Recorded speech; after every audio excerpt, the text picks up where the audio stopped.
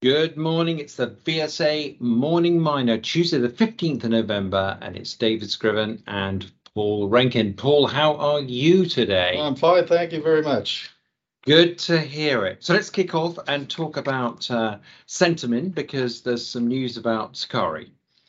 Yes, that's right. Centamin has announced that a study has said that they would like to expand the underground mining operation to 1.5 million tons per annum of total ore mined.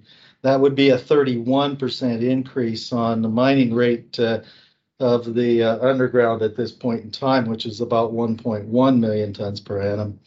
And the whole idea is to get the total expanded up underground ultimately up to 2.2 or 2 million tons per annum, and be able to sustain the Sukari mine at 500,000 ounces per annum.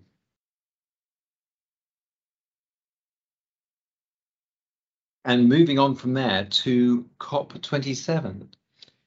Yes, COP27, there was an announcement out that a group of 65 companies has announced a commitment to buy low carbon aluminum, low carbon steel, and other green materials. That's a $12 billion pledge, and they call themselves, as far as this group of companies, the First Movers Coalition.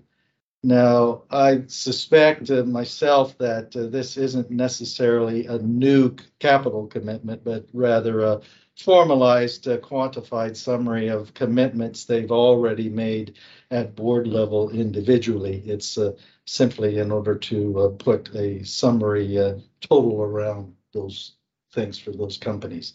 And there are more companies coming into that commitment as we speak. I guess I just can't resist this, Paul. I've got to talk about Jeremy Hunt and eye watering. Normally, in his case, it's negative, but this is positive on One Gold or iGold.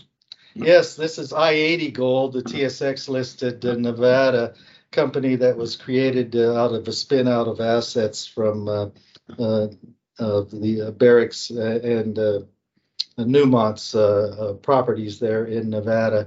This on the Ruby Hill mine, which is deep drilling on the property, which is just outside Eureka, Nevada. And the discovery hole they mention here is in what the new upper hilltop zone, which was a 28-meter interval at 515 grams silver, 29% lead, and 10.5% zinc, 0.9 grams gold. So yes, that's a tremendous intercept, and it does represent a new ore body or a portion of a new ore body they discovered just recently. It's about 400 meters off the pre-existing infrastructure in the Ruby Hill underground mine, so it should be relatively easy to put to development eventually. Switching to London quoted names, Cassillo Copper and REE Clays Enrichment. Yes, that's right. They announced assays on 7 holes that they put in the Fence Goss and the Taurus Tank prospects on their BHA Project East Zone.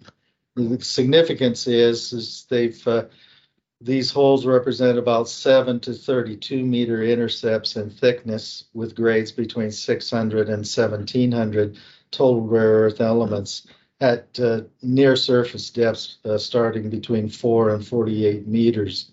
Now, they had also been exploring this property for cobalt, and they have found more or less what they expected to find in cobalt, but this is outside of an added incentive to continue exploration at Fence Gossan, because they weren't expecting quite this level of enrichment before. Fence Gossan being a 4 by 1 kilometer size target, which is wide open for further drilling on these numbers. And finally, unless you'd like to add any further commentary, we saw that Rambler announced that it did a forward sale for 750 metric tons of copper over 12 months at 8,330, which is pretty consistent with Bloomberg forecasts out to 2025. But this is actually a 12-month deal. Any other thoughts, Paul? Yes, that's Rambler Metals and Mining, which is the AIM-quoted operator underground on the Ming mine in Newfoundland. and that is a copper or gold VMS style deposit. This tonnage represents about 11% of its copper production for the 12-month period. So they are essentially hedging the copper price in order to have some security on anticipated cash flows, I think. I think perhaps we'll wrap it up for there. And thanks very much indeed for your thoughts, and wish everyone well. Thank you. Very good.